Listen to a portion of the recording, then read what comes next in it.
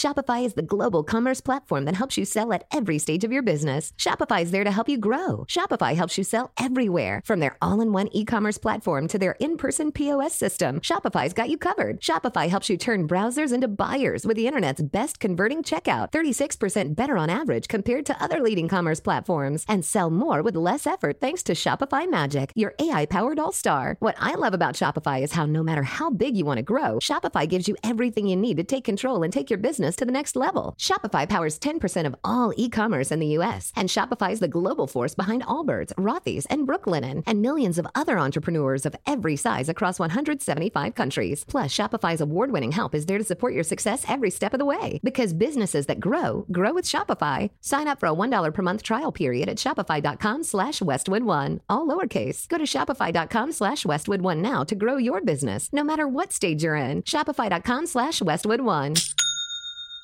This message is intended as a reminder that we are not licensed professionals, not psychiatrists or psychologists. If you have a serious problem, please seek professional help. The National Suicide Hotline is 1-800-273-8255. That's 1-800-273-8255.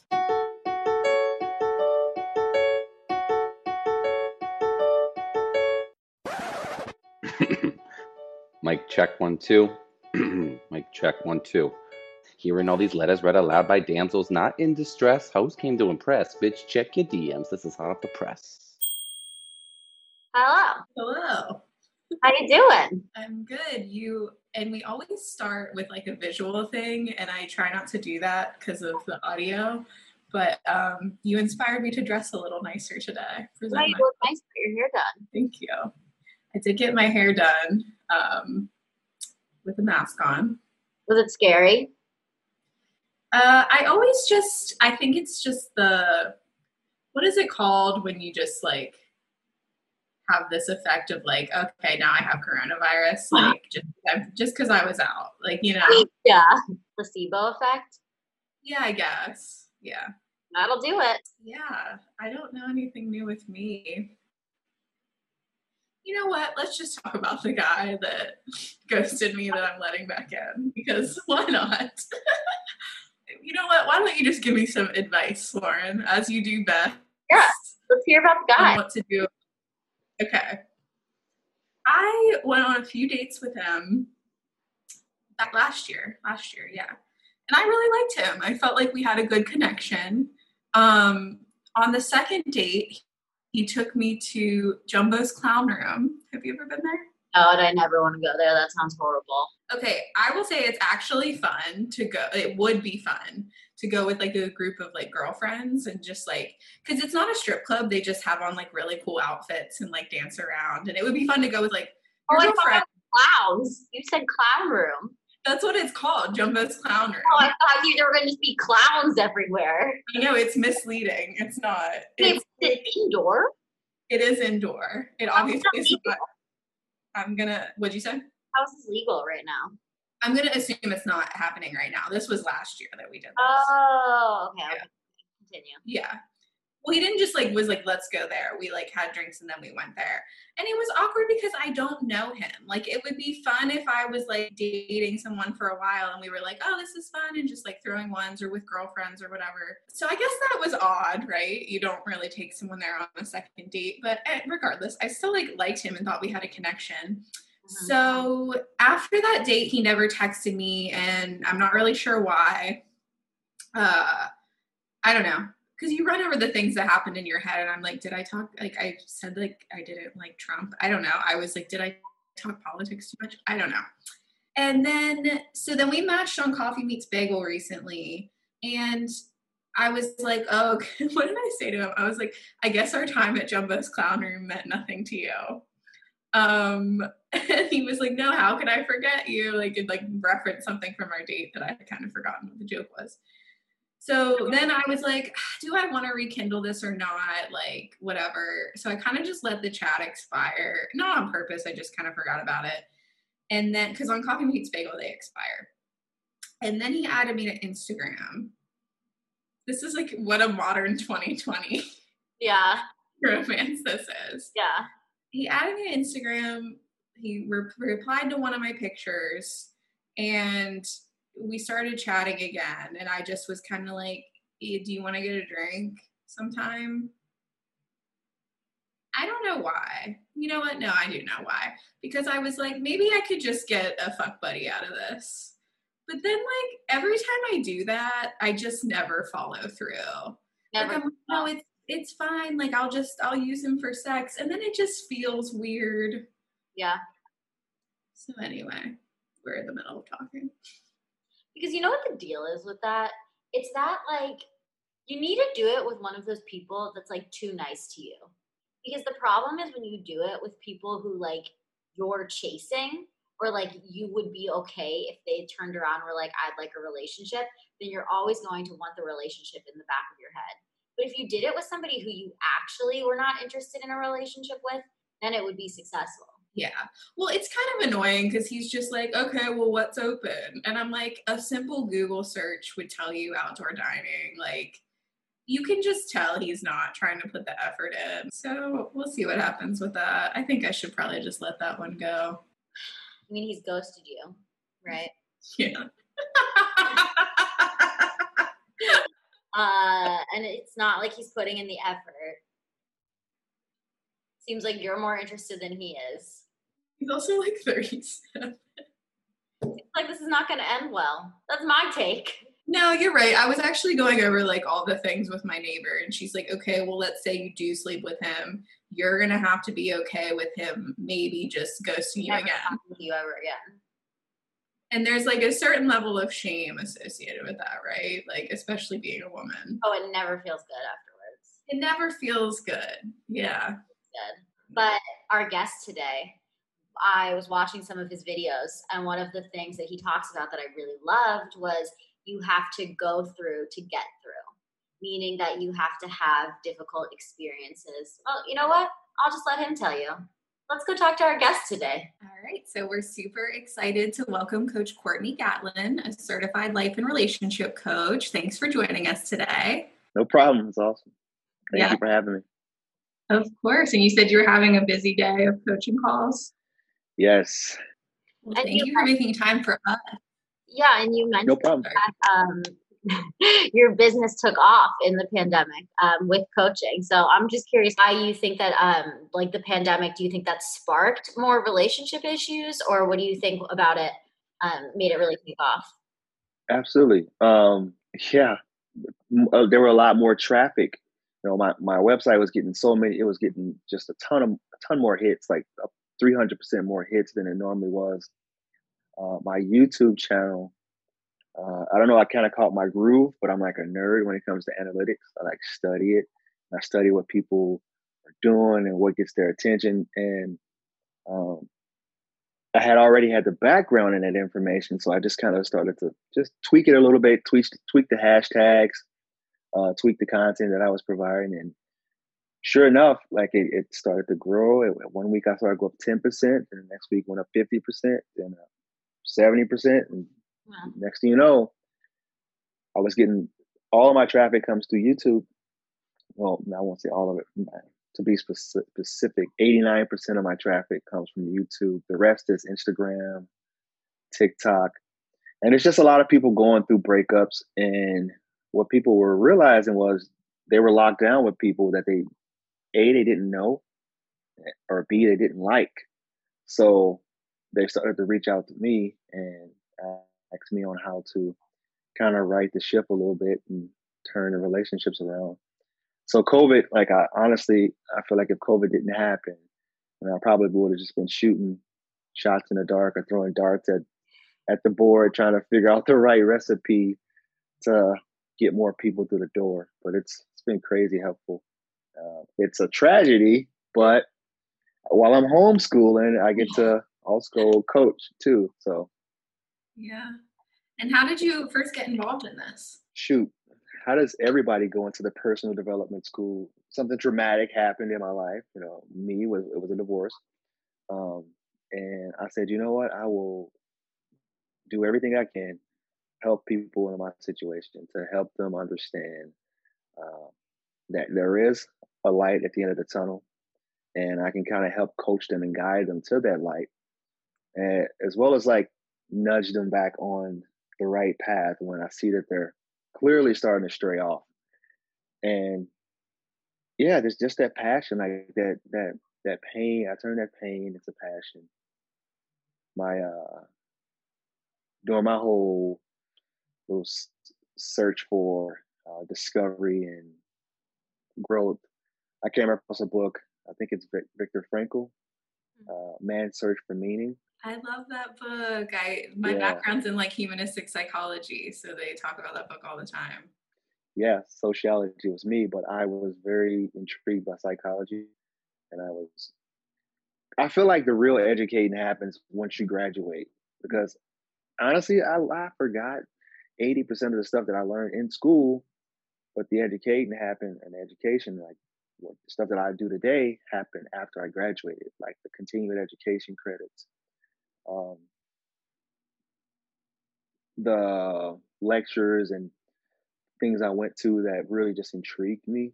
It was actually more like psychology slash trauma, uh, trauma informed care, a bunch of different, you know, psychology based courses and stuff. So that book, I came across that, and it just turned my life around. Actually, the book that did it for me, because all I did in quarantine was read, um, study people like Napoleon Hill, Earl Nightingale, James Allen. As a Man Thinketh was the book that turned me around. Viktor Frankl, like Bob Proctor, Dr. Wayne Dyer, Les Brown, just all over the place. Like I was a nerd where once I got into that funnel, it was just over, because like, I knew that there was more to life than what I was living, and I had to be kind of like the sacrifice for the bigger purpose that God had for me. I was going to say the one quote I love in that book is like, it's the analogy of comparing like a human suffering to like gas filling up a chamber, and like no matter like how much you pump, it's going to fill it up evenly. And I feel like that's such a good analogy when you're going through a breakup, because you kind of go through this kind of misery phase where you're very like self-indulgent on your pain, and you're like, but then you kind of beat yourself up and you're like, there's so many bigger things in the world happening to me. But I mean, is there a specific reason? Like, I mean, I know you're talking about your divorce, but like, I guess with like the breakups and divorces, are there like patterns that you're seeing, or just like, why was it so intriguing to you to kind of help others along this path? Oh, the breakup aspect, because I think that's the area where people experience the most pain, and that's the area where they're the most lost. And I felt like it was kind of my purpose. Like I couldn't ignore it, because I remember what I was experiencing when it was 3 or 4 o'clock in the morning, and I had nobody to talk to, and all I had was like YouTube, and some of those people would be real soothing and therapeutic for me to listen to. And I saw so much contradictory advice that I felt kind of obligated to just kind of give them the real. So one of the guys I listened to, he says knowledge plus experience equals wisdom. So you can have the knowledge, but if you don't have the experience, you don't have true wisdom. You can have the experience, but if you don't have the educational background in it, you don't have the true wisdom. So I felt like many people miss that extra part. They may have the knowledge and they're basing things off of what they've seen or what they've read, but they don't have the experience. So that's kind of, I felt obligated to kind of touch on that and make that my main focus, because I have all three. Like I've been married, I've been divorced, I've been through heartache, but I've also been through healthy relationships, and I've also been able to. I was always a guy that people would come to me about relationship advice anyway, and they would always just find solace in talking to me. And I mentor. I ran another business. This is my second business. I ran a mentoring business for 15, 16 years. And it was kind of comparable to the Big Brothers Big Sisters program. So in my area, I started it, and it was like I worked with all at-risk youth, and I would just pick them up every day after school. And I guess that's kind of where I got the most of my my listening skills from, because you got to kind of be there and be present with them in order to get them to open up. And I just thought this was a natural progression into what I was supposed to be doing in life. So I just kind of gravitated towards it. I don't know. Well, no, I think it's really interesting because in one of your YouTube videos, I love your quote. And I think it's actually from your mom when she said, you have to go through to get through. And Yeah. I'm a child of divorce, and my dating issues were heavily, I think, impacted because of my parents' divorce. And I really resonated with that quote because I feel like I am a more empathetic person because of like the trauma that I went through. And it's a bit easier for me to give advice and to understand what people are going through because of having gone through that. And I do notice sometimes with other people who maybe haven't been through like something as traumatic, when they do deal with situations later on in life that are very Yeah. traumatic, it's sometimes like more of a panic aspect. Yeah. Yeah. They catch them off guard and they just don't Yeah. know what to do. But it's like, well, that's what happens when you don't have the experience. Because if you actually had it, then you'll be able to operate at a much more calmer and much more with a better view, a clearer view. You know, like you won't be surprised. Like you just kind of expect it, and then when it happens, you know how to maneuver. Like you'll be prepared for it. So, Right. so I get what you're saying. Yeah. Hope that wasn't too off base. I'm curious about your daughter and like how she was impacted by you going through that. I have three, 18, 12, and 6, and they all handled it very different. My 6-year-old is an anxious attacher, and she pretty much she's all under my legs doing coaching calls, and she's constantly under me. I think my 12-year-old turned more dismissive. She's very independent. She does things on her own. But the 18, she's 18 now, but she was 15 when we got divorced, or around 15, 16. And she handled it the roughest because I'm all she know. Us together was all she ever knew. So she was quite,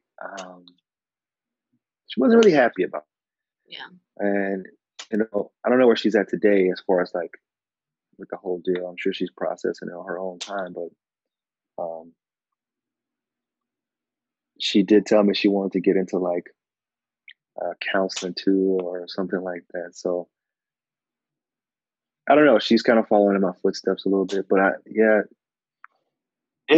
divorce affects everybody differently.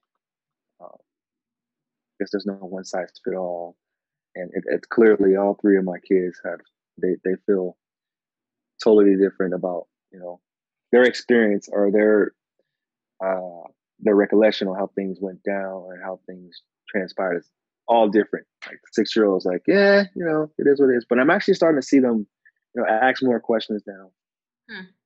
As far as my youngest, ask more questions about things like what happened, like how things kind of unfolded. And I'm pretty transparent with them. So I'm transparent, but I try to keep it at an age appropriate level, something that they can understand and digest. So they're definitely at the point now, it's been a couple years now where they're actually okay with talking about it, because at the beginning, they didn't even want to talk about it. Right? They were just kind of getting used to like, all right, this is the new normal.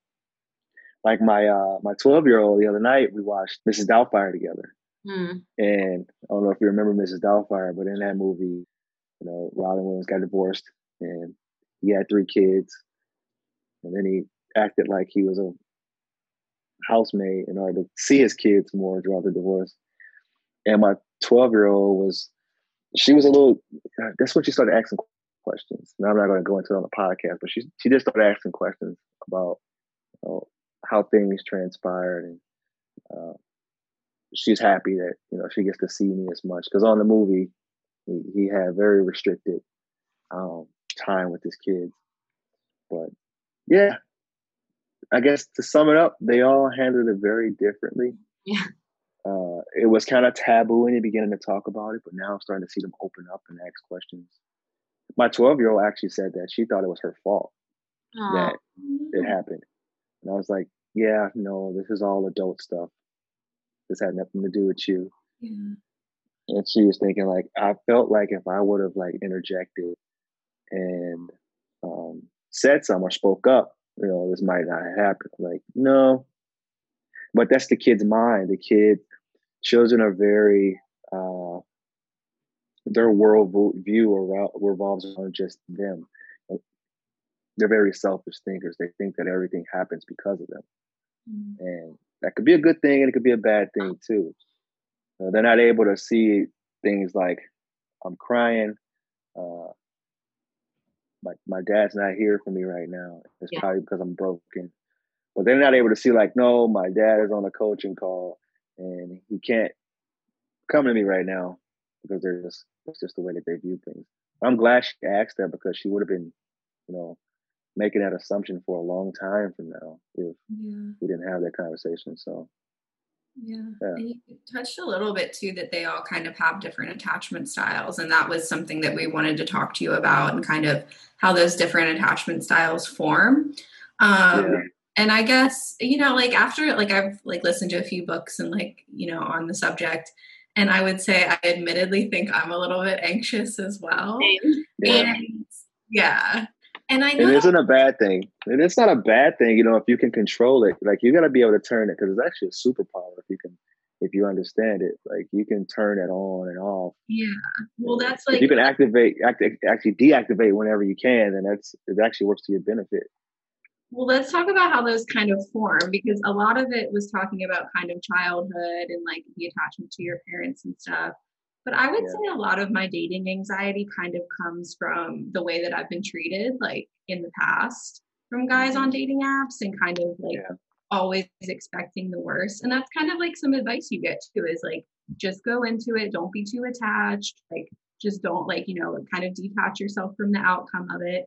And that's hard, especially as females, when we're taught like, marriage is the end all be all. So let's just talk a little bit about like kind of how these different attachment styles form, and then what you were kind of going into how to control the anxiety. Well, yeah. What I learned in the beginning when I was going through school was that these styles were formed, before the age of 5. You have an analogy that they use is like if you are living in a caveman era, you have the dismissive avoidant, which is the person who never got too close to their parent because they know that the parent was going to leave the cave eventually and have to go hunt and be gone for months at a time, maybe even never come back. So they try not to get too attached to them. And then you have the anxious, preoccupied person who, once the person's there, their caregiver is there, they're always under them because they just fear the day that person will leave. And when that person leaves, they're deregulated and they're like losing weight, not eating, not sleeping, really anxious about that person coming back. The abandonment fear is like at the forefront. And then you have the the secure person who is able to balance it out in between. Like accept that person when they come home and realize that, hey, eventually they may have to leave, but I'm just going to enjoy their time while they're here and make the most of it. And then, wish them well and wish them luck, say a prayer when they leave. And then you have the fearful avoidant, which is the one that is the most deregulated. Some would think that they may even look bipolar in a relationship because they're the one when the parents they're under them, and then at the next minute they're like turn away from them in their room on a cell phone and like don't even want anything to do with their parent. And as soon as their parent don't pay them any attention, they're coming back out the room and you guys never show me any attention. It's like, well, I'm going to be leaving the cave for a couple months. So are you going to do this? No, you just go ahead. All right, give me a kiss. So it's like, all right, you're all over the place. Come on, you're a little too hot and cold here. So that, I think that style is formed from, the situation like we talked, like you said earlier, that's formed from previous relationships. At some point, I believe, from what I've seen, it could have been a person that was anxious, that completely let their guard down and completely got let down. And from there on out, their future relationships, they showed up fearful. It's like they really want it, but the instant that they feel that that person is like pulling away, like if they start to see that that person is showing just a little bit of tweaks in their day-to-day operations. You know, if a person texts me every morning, good morning, the moment that they text me at 12, I'm like, what's going on? As a fearful, what's going on? Oh yeah, he's leaving. Yep, knew it. And then as soon as they text you, oh hey, how's it going? Good morning. So they're a little bit more skittish, almost like an abused puppy or a cat that runs under the couch.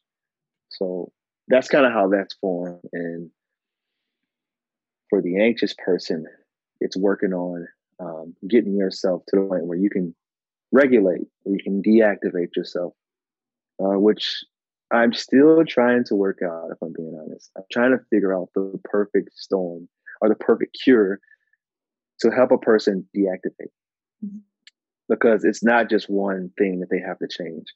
Because I know when people are talking to their friends and they're saying, girl, just forget about them.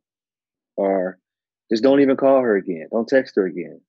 But it's tougher than that. Like you have to burn both ends of the candle in order to get yourself to a state where you're recentered. And it's a combination of meditation, gratitude work, improving your self-esteem, and forgiveness. I'm doing some forgiveness work too. So it's a bunch of different things that you have to do in order to get the results you want at the quickest rate. Because you can live in an anxious state for a really long time and never find closure and never feel like you can move on from that person. You know, even I like to steal Tony Robbins' quote. He said, they live in the world of shoulds, and you say you don't want to should all over yourself, which is great. So I'm trying to get people to the point where they can really manage that anxiety that way. And it usually comes from personal development. And I'm going off the stuff that I've done, stuff that it worked for me, which is, really burying myself in finding some type of purpose. And once I was able to find purpose, there's another thing that Tony Robbins talks about, which is the will of life. The will of life is you have to be able to balance every area of your life. And when a person becomes anxious, that balance shifts. You start to put a lot more energy and time into your relationship part of your life. And you start to slack on your hobbies and your goals and your family life and your health. Like everything falls out of whack. Mm-hmm. So I'm really trying to help people balance that part of their life back, balance that part out. And when they get in these triggered or these activated states, try to get them to, get recentered as quickly as possible. And it's like I said, it takes all those. Like I don't think you can't have one without the other. Like it's got to be kind of like the total package. We're all out here trying to be the secure attachment, but yeah, right. We're the secure or they are the minority. So. Yeah. Well, I was gonna say I heard, and I don't know if this is true, if you can confirm or deny that, like anxious, is it anxious and dismissive anxious, or preoccupied? Yes, anxious, preoccupied, and it's dismissive and fearful avoidant. Okay, I heard that the anxious and the dismissive always kind of seem to find each other in relationship. Yeah. And I was wondering if you could talk about why that is and how I can stop dating dismissive men. I kind of got a theory for that. Okay.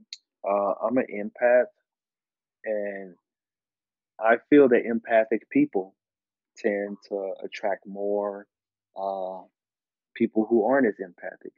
It's the law of polarization. You attract, the saying, opposites attract. But the problem is opposites don't last, because at some point you're going to suck the life out of each other. Like one part is going to give too much, and the other part is it's going to take too much.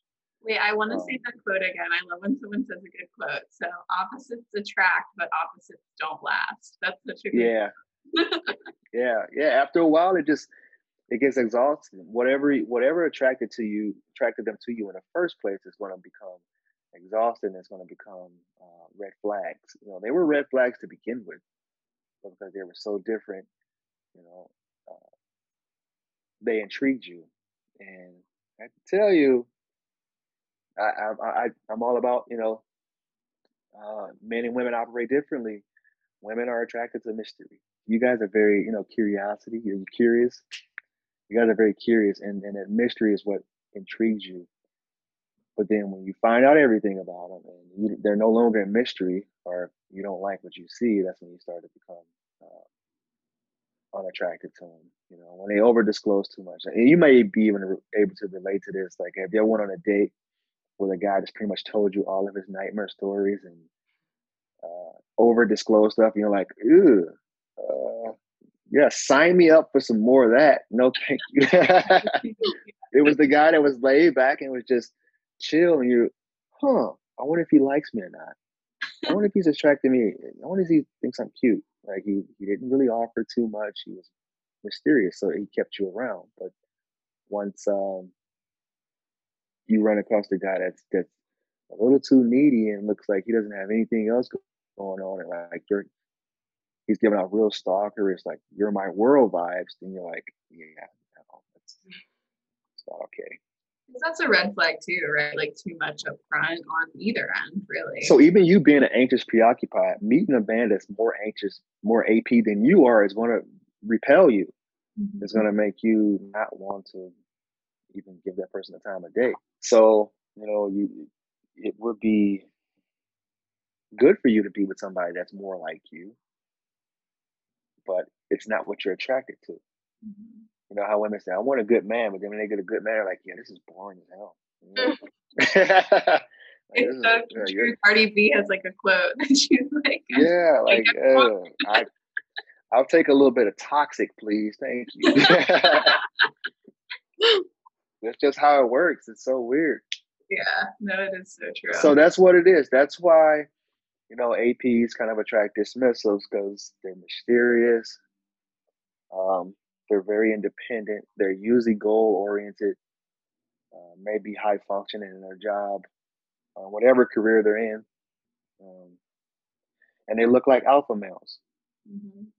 But my theory is, alpha males can't keep women because they're not able to meet the woman in the middle and meet their need. And beta males are really good at picking up women too, but then they get friend zoned because they put up a lot of friend zone vibes, and they over disclose, and they're talking about feelings and emotions, and after a while they're like, if I want to deal with this, then I'll just go talk to my girlfriend. Like, I don't want to have to hear about your sore back and all of that stuff all day long. Like, no thank you. So outside of the attachment styles, I'm sure you probably get a lot of views on those on your YouTube and TikTok, but are there any other kind of categories or topics that you touch on that you feel like analytics wise you're getting like a lot of views on? Analytics wise, it's rebound relationships. Mm-hmm. Yeah. And getting ex-girlfriend or boyfriend back is another one. Yeah. Getting them back. Yeah, how to get your ex back usually. And what do you say? I don't like making too much. I don't like. Yeah. Yeah. Well, I'm kind of doing the same thing, but it's more attachment style related. But yeah, I do know how to do it. I mean, I know how to give people their best chance of getting them back. But usually, it's like no contact, right? Yeah, the no contact rule, which has to be. How do you feel about that? Yeah, I feel like I really feel like it's manipulation. You're trying to trigger their FOMO in their brain, and it works usually. But for each attachment style, it has to be a little different. Especially if you weren't just complete, to them in a relationship, and they were the one that ended it. Then they'll be, second guessing themselves, wondering where they stand with you, and if you've moved on, and if what they did was a mistake. So yeah, usually it works. I mean, no contact rule does work, but I just don't like when people do it and they're not like discovering themselves and not healing themselves and not trying to be the best the best person they can be. Right. Like if they just sit around twiddling their thumbs and then wait to reach out after 30 days. I'm like, that was kind of worthless. Like you just wasted a bunch of time. Like you really should be trying to heal your style so you can show up differently and really self-reflect on what you did wrong and what that person did wrong. First and foremost, go ahead. I would say, like, especially when you're sitting there, like, checking their social media and, like, you know, like you said, like, that goes along with, like, the, like, putting the 30 days on it because they're still kind of obsessing over it. Yeah. You're still orbiting them, you know. Mm-hmm. What you should be doing is step one, you should be taking out a piece of paper, drawing a line down the middle, writing what's positive about that person, what's negative about that person, what needs they met and what needs they weren't meeting. And That's what you should be doing. That comes mostly from an anxious attachment style, like people who want to get their exes back, or can it be any of the attachment styles? That reach out? Like, I don't know. It just seems to me like if you were one of the minority of the secure attachment people, that you would be more secure with yourself to realize that, like, if that relationship didn't work out, it most likely wasn't meant to be. But it seems like sort of an anxious attachment style to want to continue to try to get the ex back. You can't imagine life without them. Yeah, well, your attachment style changes throughout circumstances and throughout situations. I've worked with quite a few people that are actually secure, but they were triggered into their anxious by that person because they may have been left abruptly, or they were just confused at how fast things fell apart, and they just wanted a little bit of clarification. Like, am I wrong? Did I do anything? And like they said, everybody that comes to me has already taken their attachment style quiz, and they pretty much know what they are, and they pretty much know what their exes are. And you know, I've worked with a good few of them that were secure, and they were just triggered into their anxious, preoccupied side. And but secure people usually heal quicker from the trauma of the breakup, though. Yeah, I was just saying, that happens to the best of us, and I feel like going through a breakup, I'm sure you've heard multiple stories, but you just are like, no other experience is like mine. Like, I know people have gone through breakups, but mine's different, or like, our goodness, is different. And it's like, no, yours is the same as everyone else's. They hate to hear that. They you know, because they feel like, yeah, I get that all the time. I got a very unique situation here. Like, mine is different. You probably didn't hear anything crazy. Like, yeah, I've heard this before. Right. It's just there's only three answers to anything you can say, any scenario. There's really only three answers to it. So they're like, yeah, well, this person this happened. And I know, you know, the road to get there may have been tumultuous, but you still got to the end result, which is, you know, X, Y, Z, whatever it may be. Well, do you think I was actually curious of both of your opinions. Do you think it's harder to do the breakup or get broken up with? I think get broken up with. That's a hard one.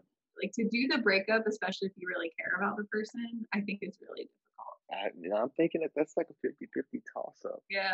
That's it all depends. But after, like, you get broken up with, the aftermath is so much worse than the aftermath of actually breaking up with them. That's true. Yeah, it lasts longer. Yeah. And I would think that you know, the length of the relationship too plays a big factor. You know, with dating apps and, you know, how superficial that is, people are just breaking up with people so easily these days. It's like, you know, on to the next. Yeah. Like, it is what it is. You're not my person, so. Yeah. So I'm just gonna go find the person, which is easier said than done on the apps for sure. Yeah. Next. Swipe, literally. Like, you can totally destroy a person's self-esteem, ego, self-worth by one swipe of the finger. It's true. We're all just out here. It's kind of sad. It's sad. I know. I'm taking a break from them right now, but yeah. From dating? From dating apps. Oh, dating apps? Yeah. I'm not going to meet anyone. I'm in my house all day. So, yeah, I guess just right. in general. Yeah, dating, you know, being a dating coach during quarantine was a very tough thing to do. Because there was no dating. I was going to say, our letter writer today definitely seems like an anxious attachment person. Yes. Okay. It says, "Dear damsels, I've been having a lot of trouble connecting with my partner lately. Whenever something is bothering me, he seems to be a bit more dismissive of it than he typically has been in the past. For example, I tried to call him the other night to make plans, but he never answered or called me back.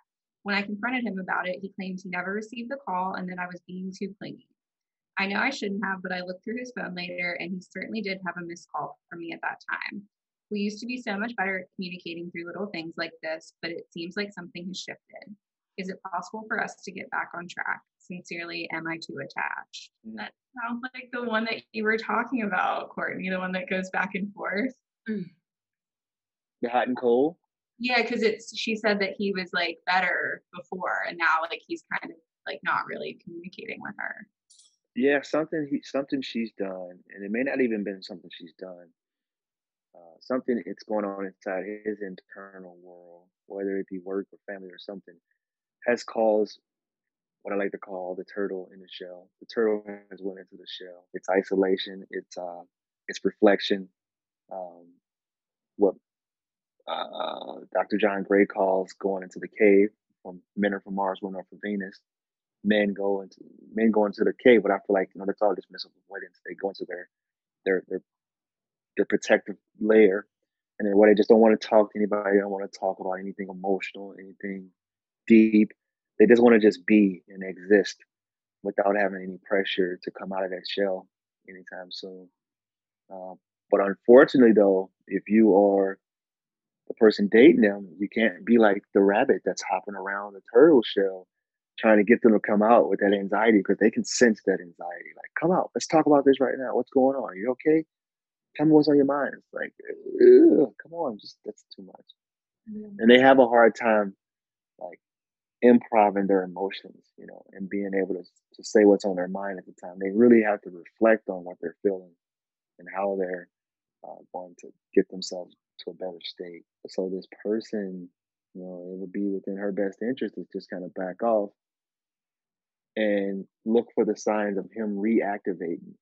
So if he starts to like a Facebook post, or if he initiates contact first, or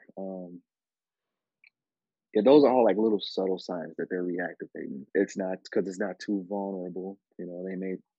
They always orbit, like whether they're activated or deactivated, they'll orbit. Like you'll see them checking your Snap or your Instagram stories. They won't reach out, but they'll just kind of like just let you know that they're just there in the area watching, and they're interested in your life, but they don't want to be in your life to such a great degree. They want to be able to have that sense of control over how much access you get to them. It feels unfair though, because like it is unfair. Yeah, she just has to lay low and just leave him alone until he decides. Yeah, well, one of my subscribers commented, it's like I'm walking on eggshells. Mm-hmm. I was like, it kind of is, and you kind of got to make the best of the good times that you have. So instead of just like enjoying those blissful moments with them, like use those times to take advantage of their vulnerable side. Mm-hmm. So if say he deactivated, when he reactivates and they're together, when he reactivates and they're together, she needs to kind of like lay out her boundaries about that. Say, hey, when you went missing last week, like that really makes me feel this way when you do that.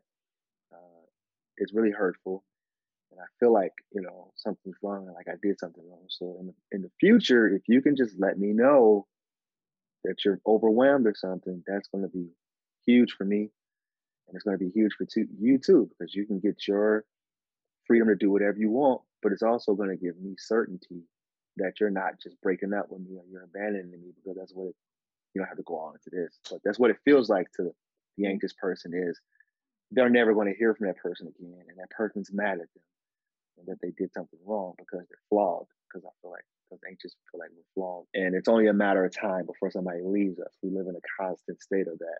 It's only a matter of time before somebody figures me out and realize that I'm not the person that they want to be with. So in the future, she needs to just kind of like,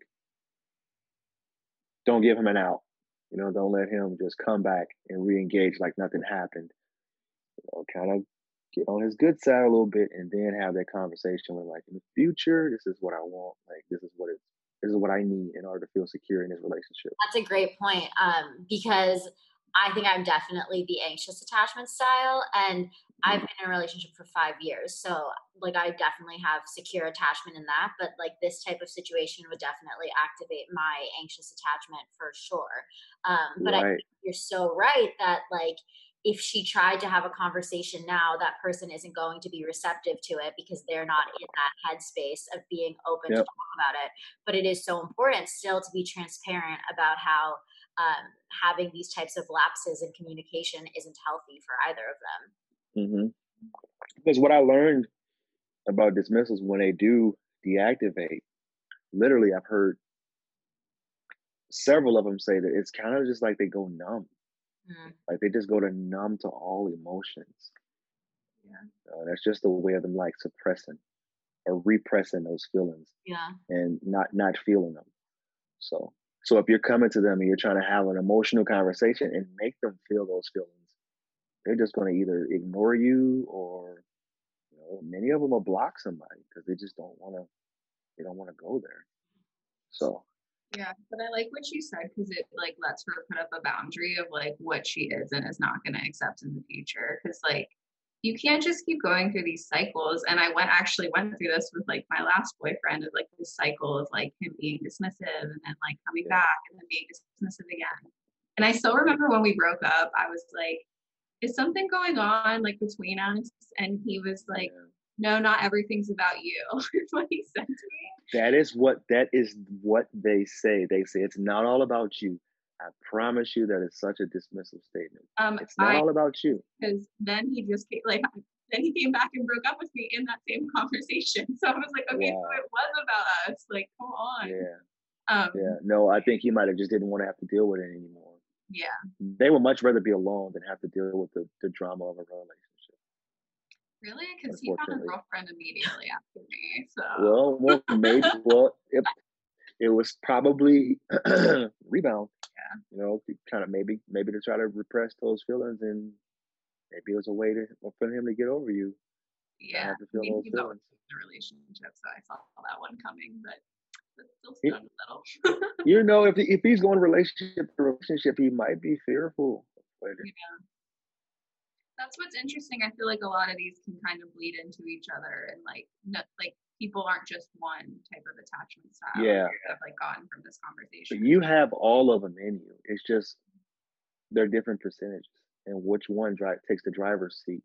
Yeah. It's circumstantial and depends on what you're going through at the moment. Yeah.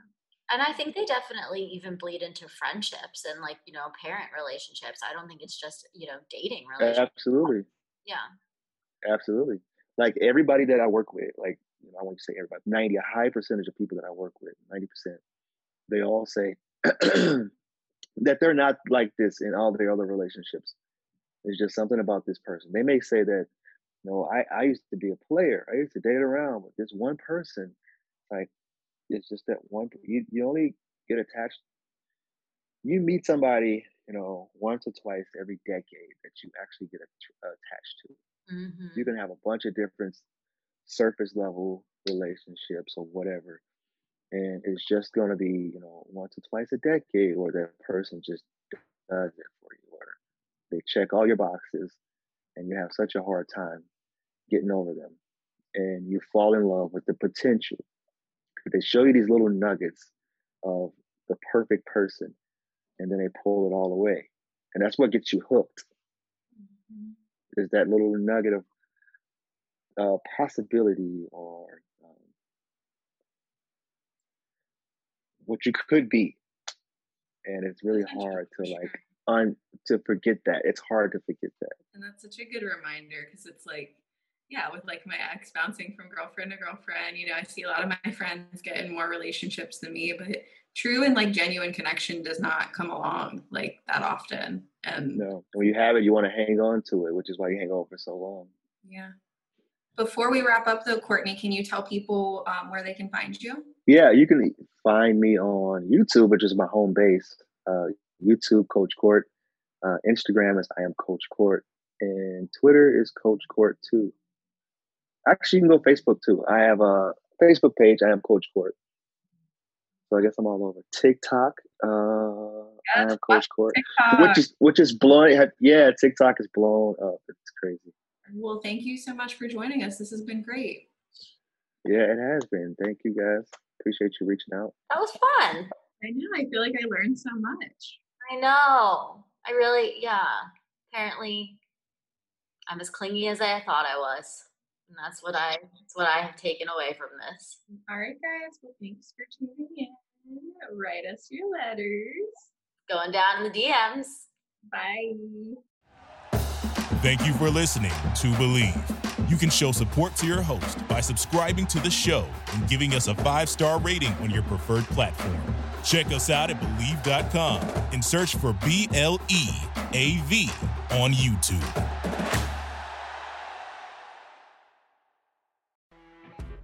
You know when you're listening to a true crime story that has an unbelievable plot twist that makes you stop in your tracks?